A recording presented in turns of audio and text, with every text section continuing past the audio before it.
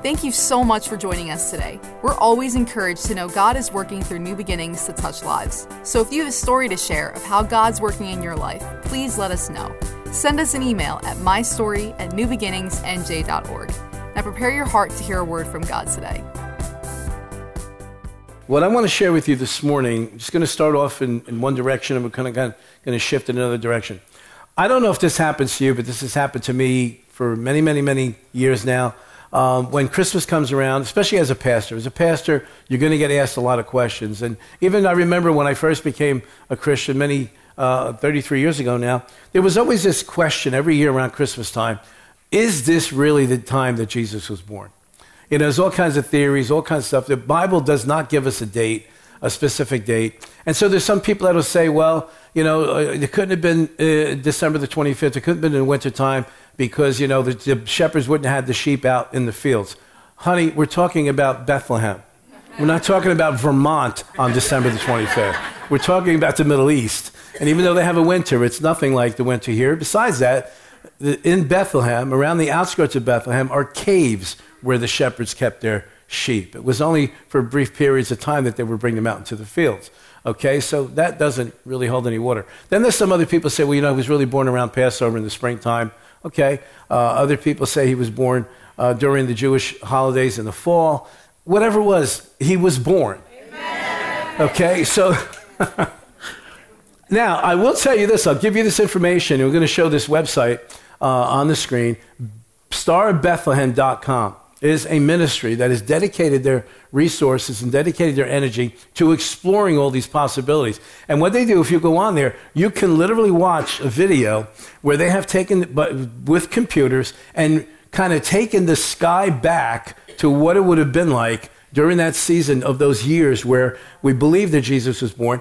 And they literally have pinpointed a couple of different scenarios. One is December the 25th.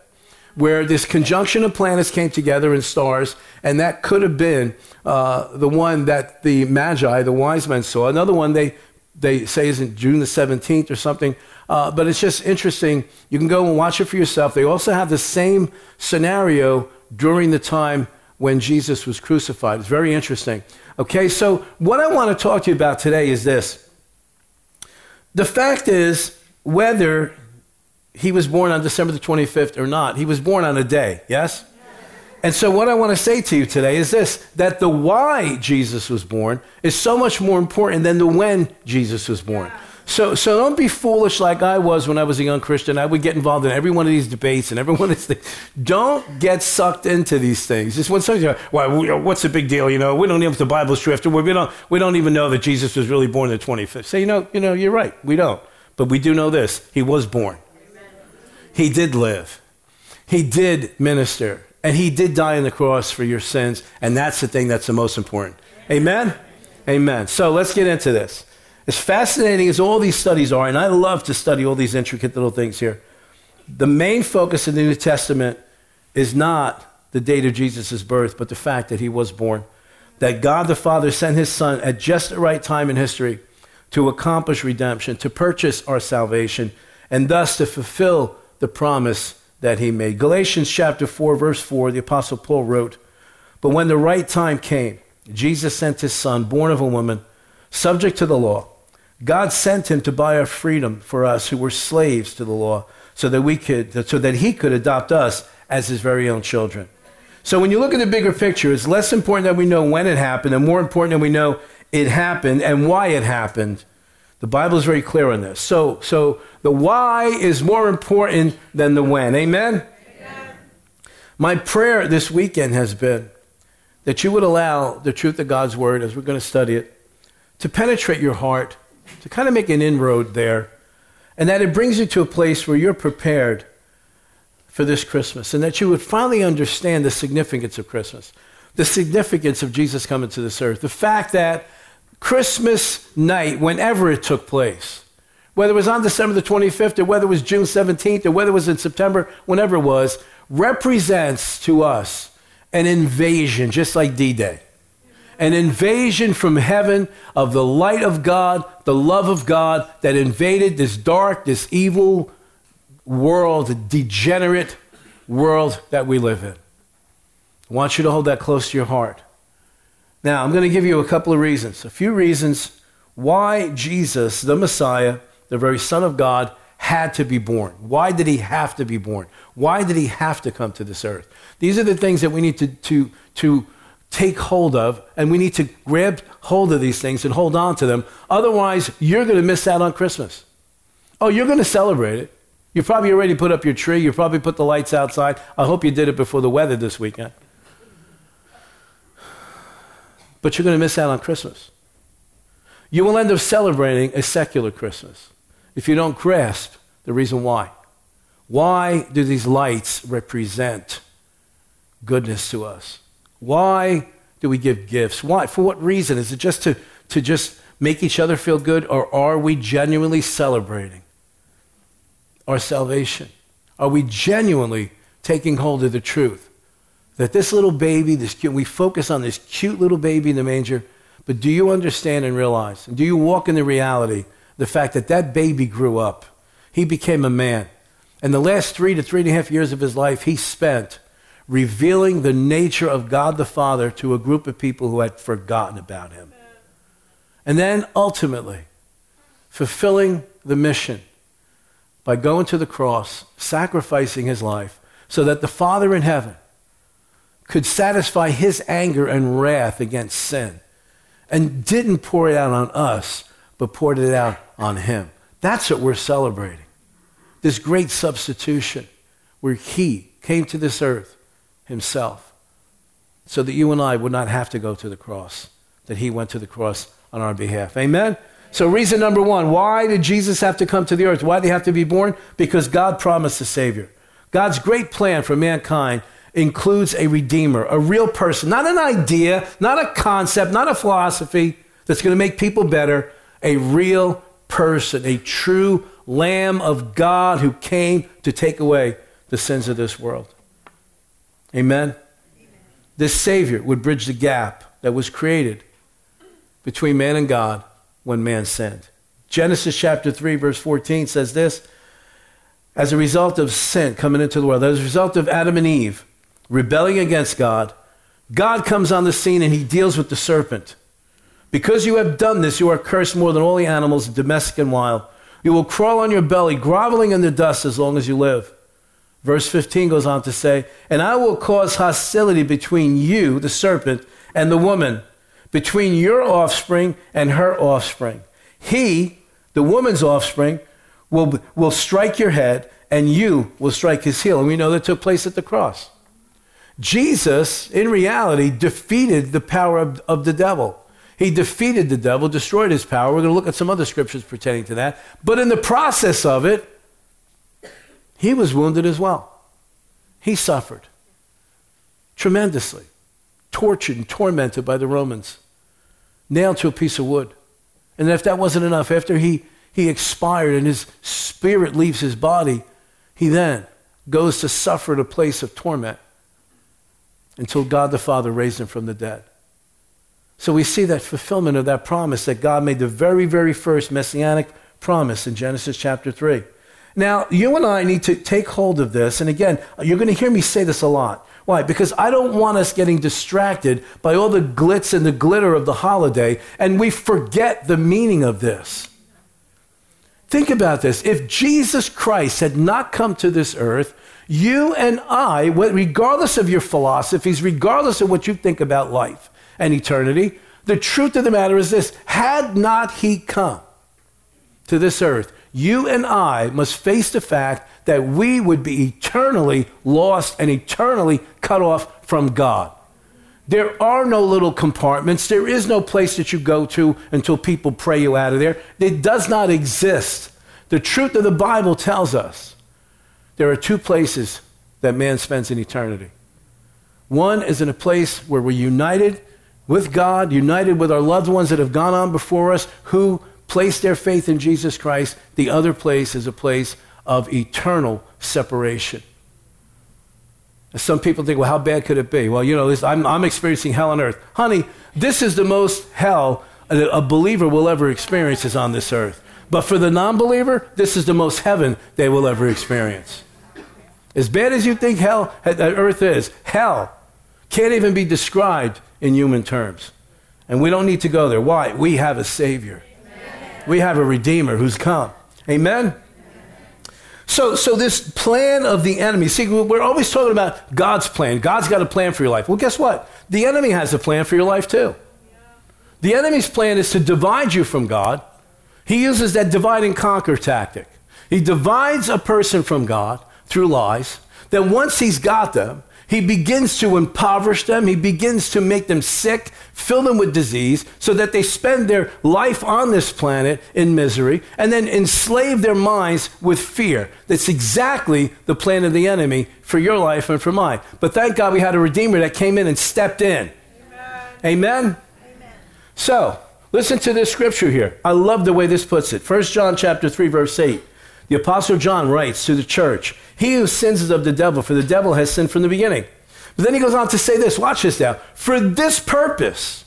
So now he's going to state the goal, he's going to state the mission, he's going to state the purpose for the Son of God to come to this earth. For this purpose, the Son of God was manifested. For what? That he might what? Destroy the works of the devil. Let me ask you this question. What are the works of the devil? People would say, well, you know, disease and sickness, poverty, depression, oppression, sexual degradation and degeneracy and all these things. No, those are the outcome of the works of the devil.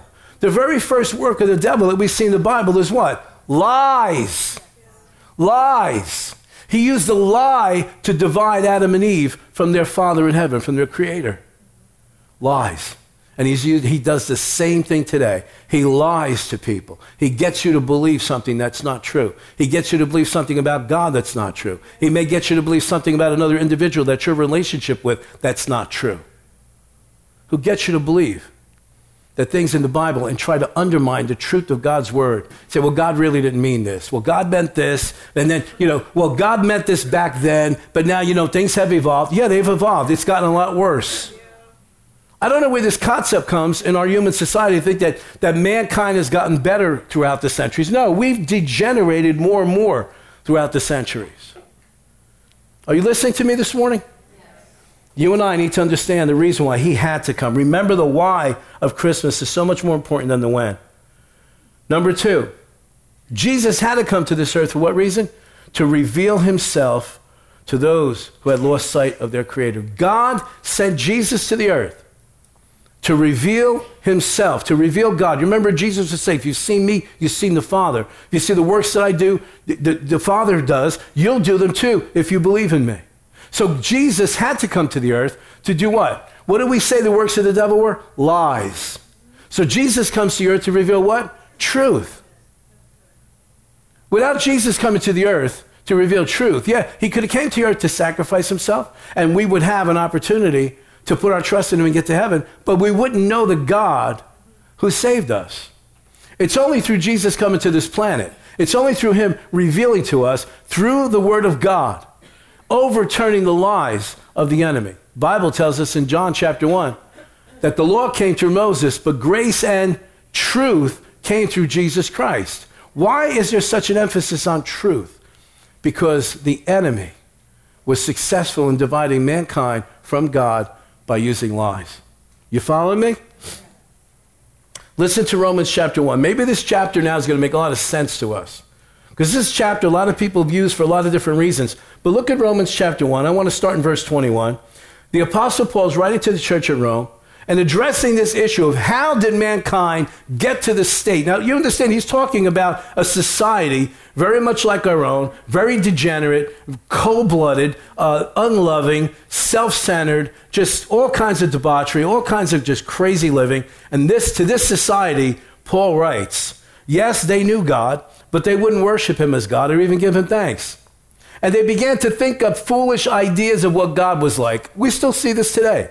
You listen to these fools on television who claim to say they know about God. It's their theory about God. Well, this is what we think about God. And you sit there and listen. As a believer, you sit there and listen and go, where the heck did they get this from? What book have you been reading? You certainly haven't been reading the Bible. And then all of them use the same phrase that I can't stand this phrase. Well, the way I see it is, who cares the way you see it? If the way you see it is not based on the truth of the Word of God, what do I care what your opinion is? Now, you have a right to opinion. Sure, you have a right to opinion. But that opinion may put you in eternity lost and separated from God. So you tell me what's more valuable, the opinion that's been shaped by just whatever thoughts and philosophies come into the mind of man, or the truth of the Word of God? I'll put myself with the truth of the Word of God every single day. But watch this now. He's talking about mankind's just descendancy over throughout the centuries. And they began to think of foolish ideas of what God was like. As a result of what? As a result of thinking foolish ideas about God, their minds became what? Dark and confused. Isn't that interesting? They didn't start out dark and confused. They become dark and confused when instead of focusing on the truth of God, they focus on foolish ideas that they come up with themselves. Verse 22, claiming to be wise, they instead become utter fools. Some of the most foolish individuals I ever talked to are people that have had great levels of education, book learning, but don't know how to turn the doorknob to get out of the house. As a result, their minds became dark and confused. Claiming to be wise, they instead became utter fools. And instead of worshiping the glorious, ever-living God, they worshipped idols made to look like mere people, birds, animals, and reptiles. Verse 24, so God abandoned them to do whatever shameful things their hearts desired.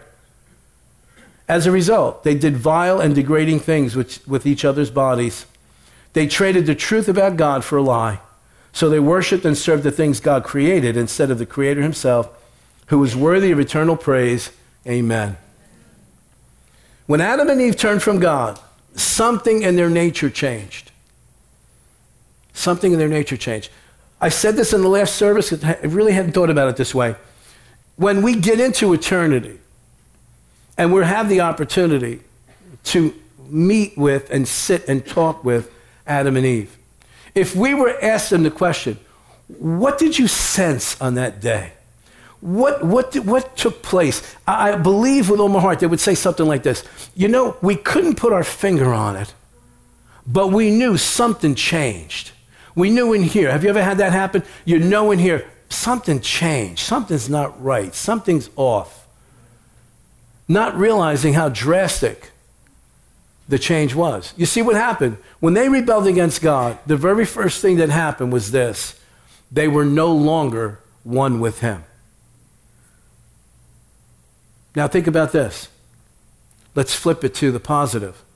When you and I take that step to say, I believe in Jesus Christ, I believe he's the Son of God, I believe God raised him from the dead, Jesus, come into my heart, come into my life, be my Lord, be my Savior, what happens? There's a reconnection. We once again become one with our Creator, with our Father in heaven. This is significant. This is what we celebrate at Christmas time. The fact that this baby Cain was born into this earth in order to grow up. For what reason? To destroy the lies, the works of the devil. For what purpose? To bring us back in relationship with the Father. Amen? Maybe we can understand it this way. Because this has always fascinated me. What happened with Adam and Eve?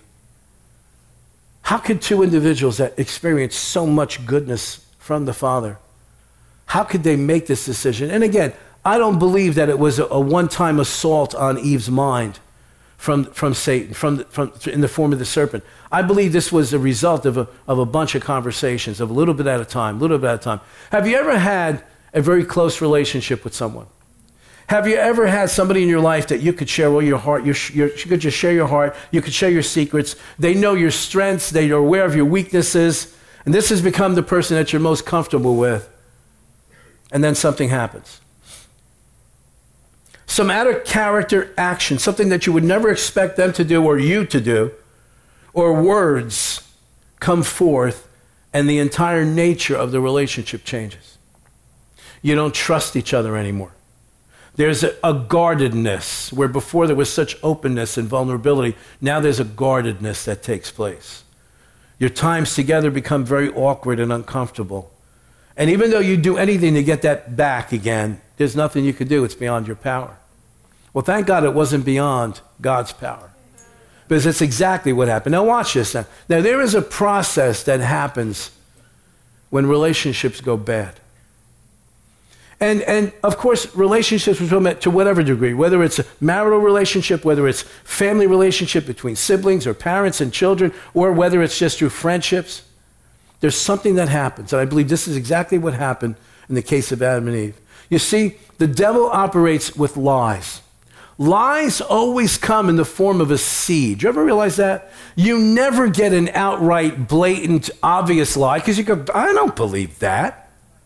And you turn away from it. What the enemy always does is he puts this much truth and then this much lie. And little by little gets you to swallow it. Just like when you were a kid and you had to take some medicine and your mom diluted it or put it in your chocolate milk or your apple juice or any of those things that you don't realize. And afterwards you went, wait a minute, she got me again. And so here's what I believe happened. Little by little, because, relationships don't go split overnight. Almost, very, very rarely does that happen. And then there's always a backstory to that. What happens is this. To the extent that we disconnect from someone is the extent that the enemy has the opportunity to plant seeds of lies. Something happens. You get offended at someone. Let's say for the situation with a husband and wife, okay? The husband comes home one day or whatever, both husbands or wives are working, they come home, and all of a sudden now the husband's not helping with dinner or the wife's, whatever, anything out of the ordinary and out of character action gets taken as an offense. And what happens? There's a little bit of a disconnect. You're not ready to sign divorce papers yet, but it's a little bit of a disconnect.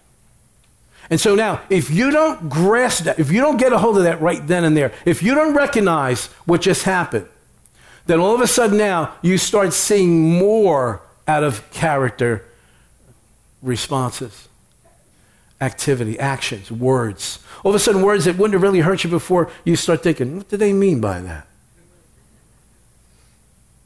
You're really nice today, babe. Oh, what do they mean by that? So what are you saying, that I didn't look nice yesterday? You know what I'm talking about. What happened? That is a major indicator that there is a disconnect that's beginning to happen. And I'll guarantee you that something that God did or something that God said at some point, Eve began to disconnect. And the enemy recognized that, and he began to come and place a seed in that little space where there's a disconnect. And eventually, there was more of a disconnect and more of a disconnect and more of a disconnect. And that's how relationships end up getting ruined. But thank God, we are about to celebrate in a couple of weeks from now the fact that we have a Redeemer who came back and came to this earth to restore, to bring back, to seal that gap, to close that place of disconnect, and to reconnect us back to the Father. Are you getting this? This is what we're celebrating at Christmas time. So, Jesus comes to the earth to reveal the truth of the Father. And the truth of Adam and Eve is this. We want to blame the serpent. We want to blame sin. And sin, we should. But sin can't come in unless someone permits it to come in. You and I need to be so careful of those disconnects. Yeah, that would never happen between me and God. Come on. There's times when we're disappointed because it didn't turn out the way we thought it was going to. There's times that your prayer didn't get answered the way you thought it was going to get answered. Don't tell me you're not tempted at some time to disconnect just a tiny little bit. And you start entertaining that thought, God, are you for me or are you against me? How many times have you ever had a situation in your life you feel like God himself is against you? It's like, God, what are you doing? It's like you're pulling the rug out from underneath me. This isn't the way it's supposed to be. Little do we realize how much in control he really is of that situation. Because then you look back years later and go, that's why all this had to happen. Are you listening to me? Man, we got so much to celebrate for Christmas. So, Paul writes, 4,000 years after the fall. We call it 1 Timothy chapter 2. And this is what he writes to the church. There is one God and one mediator who can reconcile God and humanity, the man Christ Jesus. He gave his life to purchase freedom for everyone. God promised that a person was going to come, that he would bring back the truth, and this one would overturn all the wrong ideas and all the mistaken concepts that man has ever come up with, all of man's philosophies that ultimately do not lead to eternal life, but eternal death. This one had to come. Jesus had to come to reveal the truth about the Father. I'm going to ask you this question. I don't want you to show your hands. I don't want you to respond. All I want you to do is to take an inventory on the inside. Have you received this truth about God? Or are you still clinging on to your own ideas? Are you still on the inside going, yeah, well, I know what the Bible says, but you know what? I really believe this. You cannot establish your own belief system. Your belief system is not based on a foundation of truth. Your belief system is not based on the blood that was shed at the cross. You're going to find yourself in a dangerous position. Allow the truth of God's word to penetrate your heart. Allow him to bring you to a place that you can make a decision that you're going to believe the truth about what Jesus did on this earth and what Jesus has promised you for the future. Pray that you're doing that. Amen? Number 3, the third reason, and probably one of the most important ones. Tell you, how could it be more important than salvation? To some extent, yes. Because this one defines your true relationship with the Father. Number 3, Jesus had to be born for God to be able to make his Spirit available to mankind once again. This is big. You remember in Genesis, it tells us that God, when he created man, he took a pile of dirt and formed this individual, formed the body. And so I think very much, I'm almost positive I'm correct in this, that if we were there then, we wouldn't have seen a pile of mud. When God got through with it, there was a body there. There was Adam's body. There's legs, arms, eyes, mouth. Everything was there. And it's possible that his heart was even beating. But then it tells us in Genesis that God did something else. It says that he breathed into the nostrils of Adam the breath of life. And the Bible says, and he became a living being. Translation from Hebrew says he became a speaking spirit. True life came to that body, not when the heart was beating, but when the Spirit of God came into his physical body. But then something happened. Now we know in the Old Testament the Holy Spirit didn't operate the way he does in the New Testament, because Jesus came to restore us back to a place. Now I want to present this to you, and we're going to pull this all together here. In the Old Testament, the Holy Spirit could come upon people. You read the Old Testament, and it says, and the hand of the Lord, or the Spirit of the Lord, came upon so-and-so.